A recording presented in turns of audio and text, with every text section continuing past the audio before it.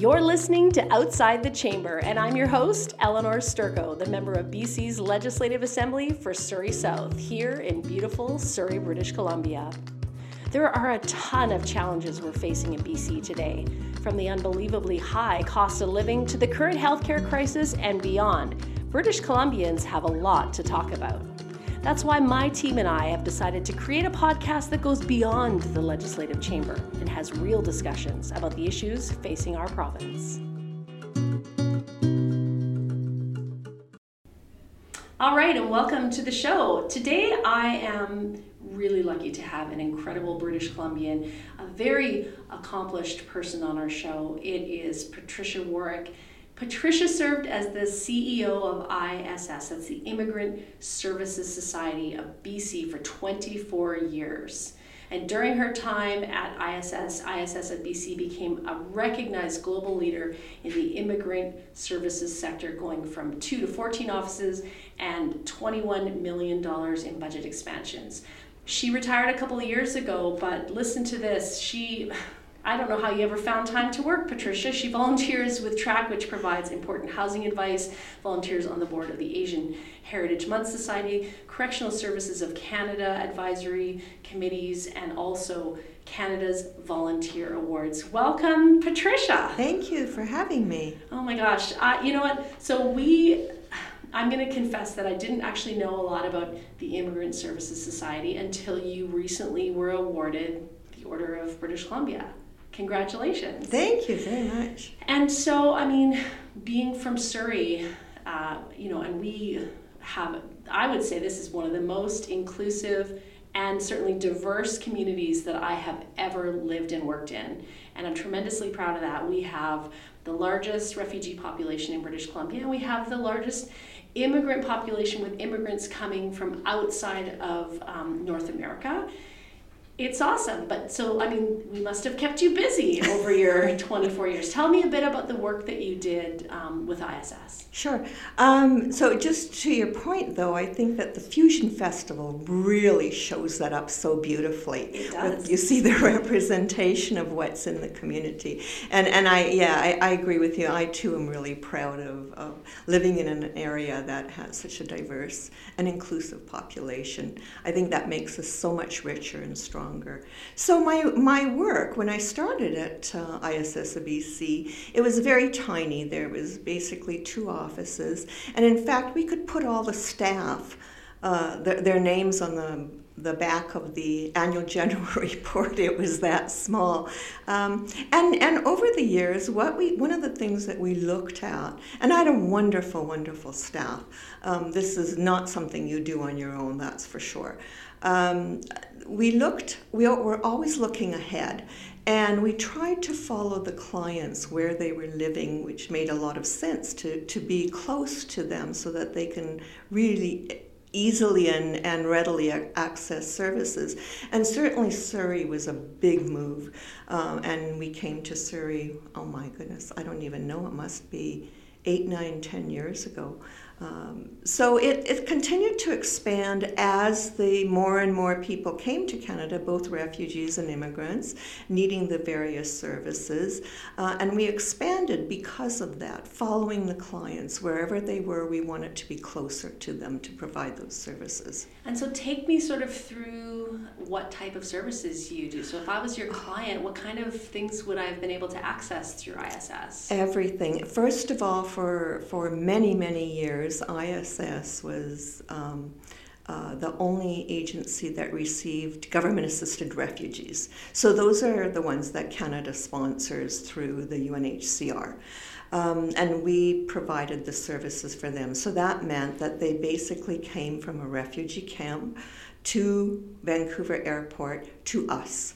We housed them. We had a Welcome House on at that time at Drake Street for many years, and then the new Welcome Center. But we housed them temporarily as well as looked for permanent housing for them, provided language and have huge language capacity ESL courses.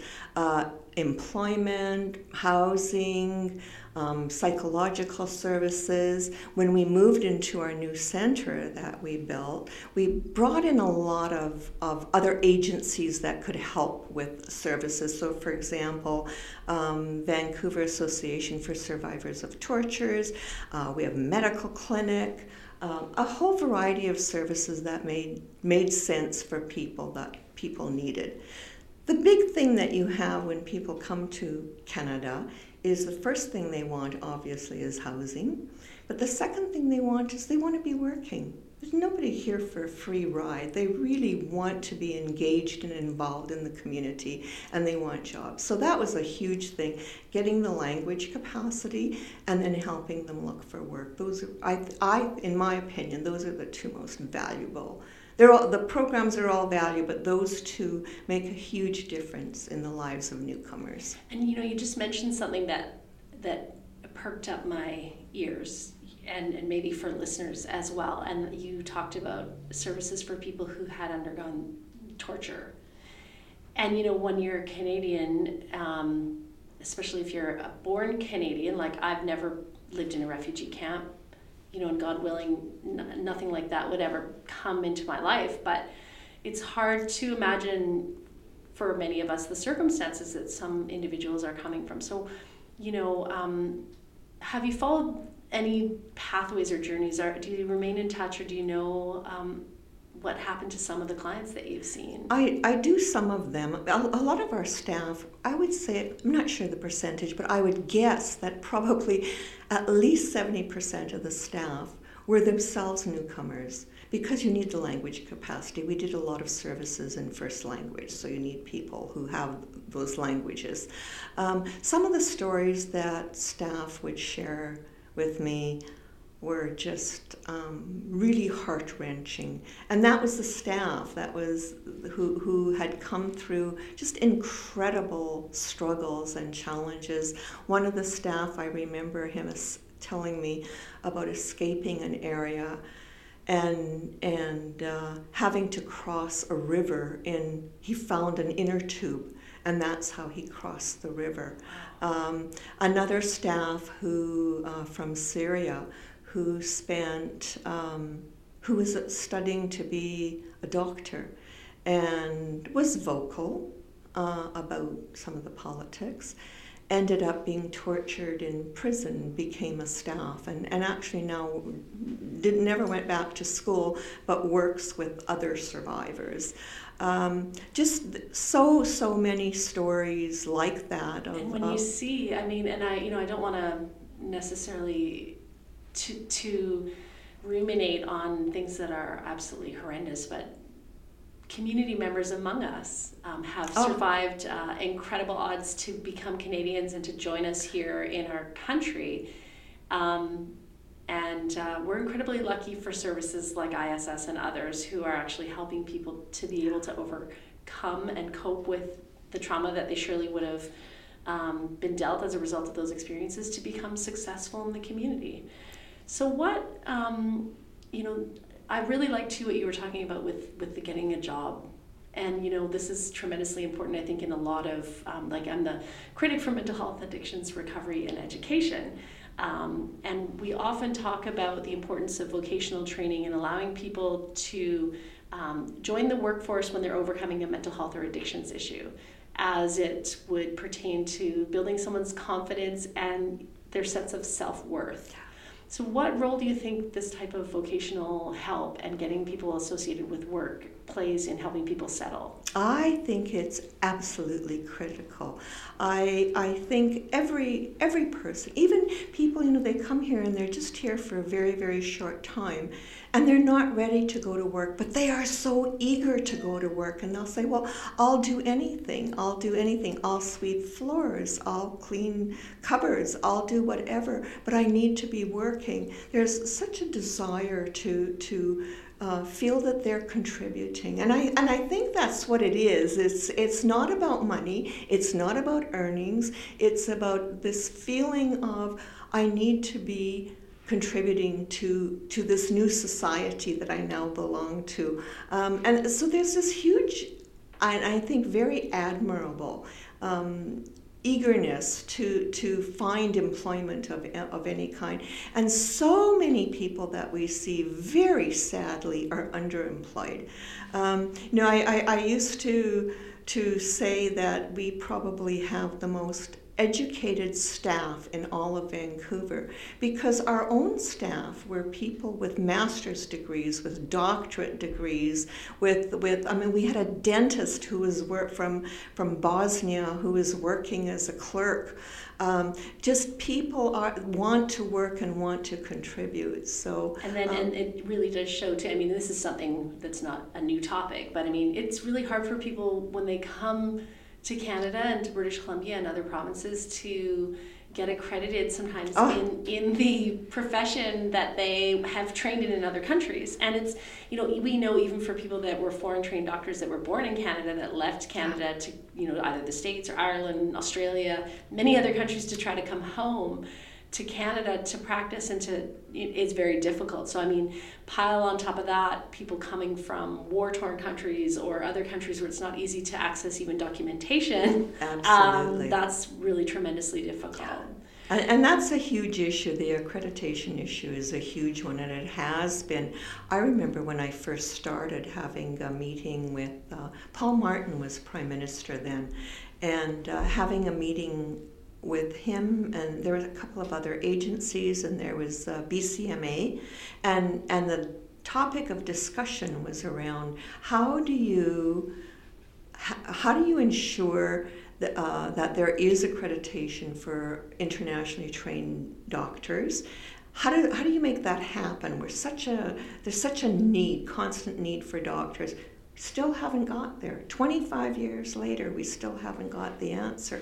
And in fact, one of the things we did through one of our programs is we actually started an internationally trained doctors group that helped them to look at some of the issues, helped them to do some lobbying with the different accreditation bodies. But it's still not where it needs to be. There's no question about that.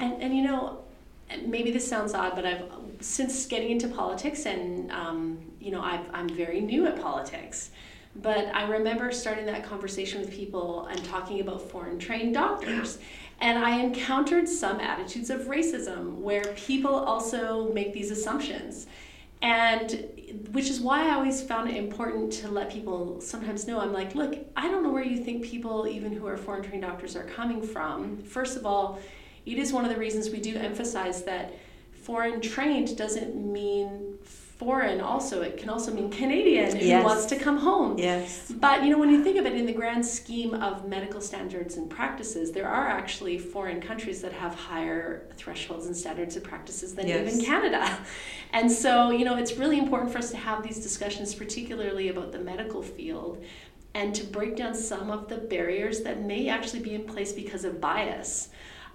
So that we can get the trained professionals that we need and examine our own biases as Canadians. Yes. And look at how we're viewing other countries and their training, so that we make sure that we're actually not shooting ourselves in the foot, so to speak. We can't let our biases stand in the way of bringing qualified and then accrediting qualified people into the positions that we desperately need them for, especially in healthcare. Yeah, I agree, and I think it's that thing about what you said. It's about needing to compare apples to apples, and when you're looking at the training, at the capacity. Of course, language is an issue, but that's dealt with for a lot of countries. That's already dealt with. There's medically trained professionals who speak perfect English, still cannot get accredited, and a lot of them end up going to the U.S. where the accreditation. They steal them. They do, and we need them. We definitely need and them. the same issue happens with nurses as well. And teachers. Yeah, absolutely. We definitely need. That's something that I feel very passionate about. Yeah. I know that a lot of my colleagues on both sides of the floor of the legislature also feel the same way, but it's about time that we just get down to getting this work done. Yeah. So you're really obviously passionate about immigration, and I know that you had mentioned to me before we started recording about some of the work that you do with the Corrections Service of Canada, because you are very interested and knowledgeable obviously about things about diversity and cultural concerns and ethnicity. So is there anything that you're particularly passionate about in terms of what would you like people to know about immigration? Like what's one topic about immigration or ensuring that we provide dignity and comfort to different ethnicities in our community? For me, I think there's two things. One is the economic reality. We need to have immigration. There's just that's not even up for discussion, in my opinion. We need to have that happen, and we have a lot of people who want to come here.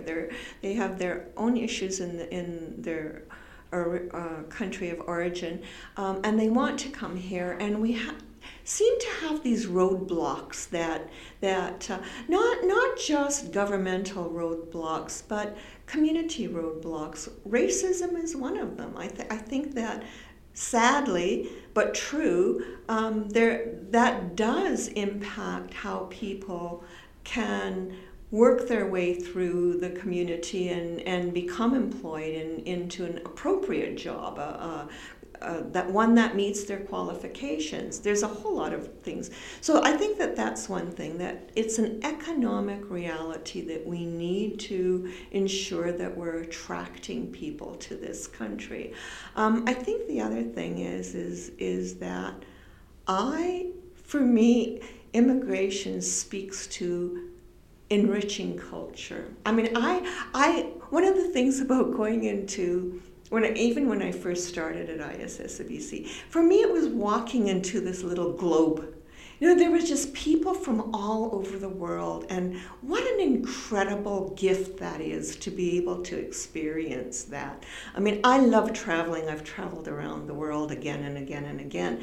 And I had this job where every day I had people from all over the world, and you learn so much from that, and it enriches your own life. I think I got more out of that job than I gave because of those kinds of things. And potlucks, the best. Yeah, I can imagine. Absolutely. I think that's incredible. You clearly are very passionate about your work, and under your leadership, ISS expanded tremendously. So there's probably other CEOs and leaders out there. What kind of advice would you provide to them? I think two things. One is listen to your staff. I was so lucky. I had amazing staff. I mean, one of the people, just as an example, Chris Friesen, probably knows more, or I should say, has forgotten more about immigration than most of us will ever know. But I had staff who were so competent and loved what they were doing, and that makes a huge difference. So it's really surrounding yourself with people who are knowledgeable and listening to them. Because you're the CEO does not make you the be-all and end-all of it. I think that's one thing. And I think that the other thing is you have to be really resilient and be able to pivot. Because governments change, priorities change, populations that come to Canada change, society changes, and you have to be on top of that all the time and thinking ahead and thinking about all the what ifs. What if government does this? What if government does that? What if community does this? And you really do. You need to be able to pivot, roll with the punches, take the ups and the downs, and figure out how to work through them instead of sort of sitting back and complaining, because that doesn't get you anywhere. So no, I mean, sometimes complaining feels good, but no, it's working through it. I think that's great advice. And so let's talk about maybe some of the challenges that you think. I know you're retired for 2 years now, but you're still obviously heavily involved in community. What the challenges that are facing immigration and what kind of solutions you might see? Like, I know attitude, certainly. People are worried, and I'm not sure if it's based necessarily on bias. You talked about the potential of racism, but when people see things like our healthcare system is struggling, or we're in Surrey getting double-decker portables, the schools are struggling, And then people and housing is so tremendously hard to get. People become almost like protectionists. Yes. They're so worried. So how do we overcome that? Because it's the chicken and the egg. We need more people living here and working to fund our economy so we can build more hospitals, but also we don't want to overwhelm the hospitals. I think what I see right now, the biggest issue right now is around housing. That's a number one concern. I think that the federal and the provincial government, my opinion, kind of fell down a decade or so ago, and didn't pay enough attention to what the future. Not enough foresight. They really didn't.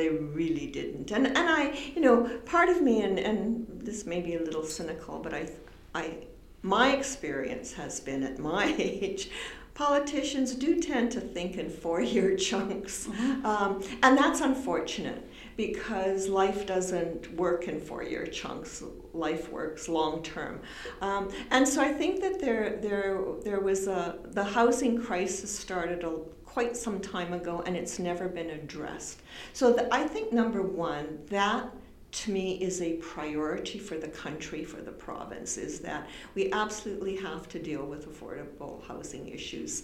I think that that would relieve some of the pressure that is felt about immigration, and there is kind of a disconnect right now. It doesn't make a lot of sense to continue to bring in huge numbers of people. I know we need them, but you have to think about where do they go. There's no place for them to go. And the reality is you can say that, well, there's, go to Pouce Coupé or go to, Grand Prairie or whatever. The reality is that the people who come here look at the cities. That's where they want to be living. That's just the reality. And so rather than say, oh, well, there are jobs out in these areas, yes, there are, and some people do want to go there, but the majority come here. So let's address the issue at home. Let's address it right here. And I think, speaking to that too, we know that, so we have a large segment of the population in our city that's come from Punjabi. Yes. Or the Punjab, sorry. Yeah. And so we know that they want to come and be a part of a community where they know that they are familiar with culture, that some of their language needs might be able to be met, dietary needs. And so if you're from the Punjab, you're going to look for a population where you're going to be comfortable. And same goes for any, whether you're Ukrainian or whether you're German or whether British, often people will look for these little communities within the community, and you likely aren't going to find it in some of these smaller settlements. That's exactly. And it can be intimidating, yes. Particularly when there's a language barrier. So I think you've hit the nail on the head about solving these problems at home. Yeah. But we have to also solve them elsewhere. But, if we're going to be bringing in large quantities of people, I never want to say that we should shut the door, because I don't believe that's the answer. I think we need to keep the door open and make sure that the welcome mat is there. But when people actually cross the threshold, that there is a place to go. Absolutely. And that members of our community too can feel confident when they walk into a hospital emergency room that they can get treatment. Yes, yeah. And so, it's so complex, but it is sort of a chicken and the egg, because we need people to come and fuel the economy with their employment and their jobs and their businesses that they start. But we need them here before we can afford that next hospital, but we need that hospital before they can come. Yes. So it's difficult. But I think that kind of speaks to the whole thing about also investing in training and upgrading and accreditation, because the sooner you get somebody working, the reality is the sooner they pay taxes. And so then you have a little bit more of a pool of funding to start to do those kinds of things of building up the community, of adding more hospitals, of adding more, and there are internationally trained nurses, for example, who would love, and I've spoken to them over the years, who would love to be nurse practitioners. I think nurse practitioners are key right now to our healthcare system. I think we need a whole lot more of them. I don't know that we're taking enough of a role in making sure that happens. And putting them in places where maybe then you don't have to move from, I'm not picking on Pearl Puskapay at all, but I think of small centers. Maybe if those services were there, that becomes then more attractive for people to look at. I have a sister who lives in Osoyoos. I think there's like one doctor there.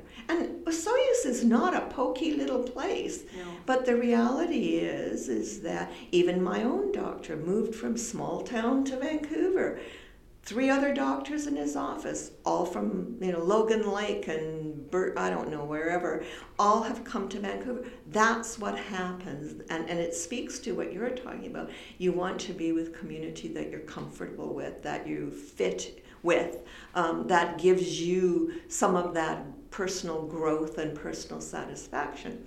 Where the resources are, Yes, in a place like our beautiful city Absolutely. of Surrey, a newcomer to Canada is going to be able to access so many services here that in other communities may not exist, which also is a barrier to them moving to some of our small towns. Yes, exactly. And so, it's really challenging. It's awesome to have, organizations like ISS at BC doing this type of work. I mean, I had a discussion with the chief librarian of Surrey Public Libraries because they do a lot for newcomers. They do. Yes, and absolutely. When you think about all the services that are in our community to support newcomers, I mean, first of all, it leaves you with a tremendous sense of gratitude for the people doing this type of work, particularly, like you said, the people in your office, people who experienced that themselves, came to Canada, and now they've come full circle, and they're the ones guiding new Canadians on their journey, right? Newcomers to our country, welcoming them and making sure that they are comfortable and have the things that they need. So, I mean, it's amazing. And speaking of amazing, we have a few minutes left. So, I mean, maybe you can tell me about what it was like to receive the Order of British Columbia. Hello. Oh, my goodness. Awesome. So, as I said, I was doing volunteer work for the federal government for Canada's Volunteer Awards. And what I do is I'm a regional reviewer, which means that I review nominations of people to receive the award. And I was just in the process of doing that, and I had a conversation with the woman who runs the program out of Ottawa and said, I like doing this kind of volunteer work. So when I saw the email, I just assumed that, maybe she passed my name on and it was the same thing, and I was busy and I ignored it, and I thought I'll get to it tomorrow. And then I see that there's a phone call, and I'm thinking, gee, these people are pushy. I better check this out. So I call her back, the woman back, and I was just absolutely stunned. Like, I literally could not talk. There was just this dead silence on the phone. She said, "Are you there?" Wow. I was just absolutely stunned. And as I said, when I think of something like that honor, I think of people like, I mentioned too, David Suzuki. I'm a huge fan. And Rick Hansen, who I've always admired so much. And those are the people I think of. And Patricia Woroch. Yes, Patricia Woroch. How amazing. So did you go to Government House to get your... It doesn't happen until November. Okay, so they're dragging it out, making you wait. Yeah. It's like a kid with the Christmas presents. But I got the letter, and I got wow. Yeah. So I was just absolutely floored, and it was such a beautiful ending to a career. Like, it's a mind-boggling honor. It really is. I'm still stunned. Well, I can't think of anyone else that I think would be more appropriate to win. I mean, look at you've done for, I'm sure, tens of thousands of people in the province to help welcome them, to bring them home to Canada, to bring them home to British Columbia. And all that means to enrich not only our communities, but our province with all their new contributions and ideas and everything that they bring. So Thank you so much. Is there any, kind of final thought that you have that you want to leave your interview with? I just, other than honestly, I feel that I benefited far more from that experience of working with ISSBC than I gave, and I really I'm honored to have worked there. I really feel that, and receiving this award is just a cap on an amazing career. Well, thank you for your service to BC. Congratulations again on your Order British Columbia. That was Patricia Woroch, recipient of the Order British Columbia, former CEO of the Immigrant Services Society of British Columbia for 24 years. And if you have something that you'd like to talk about on Outside the Chamber with me, Eleanor Sturgo, then come on, give me an email. It's eleanor.sturgo.mla@leg.bc.ca. Until then, take care.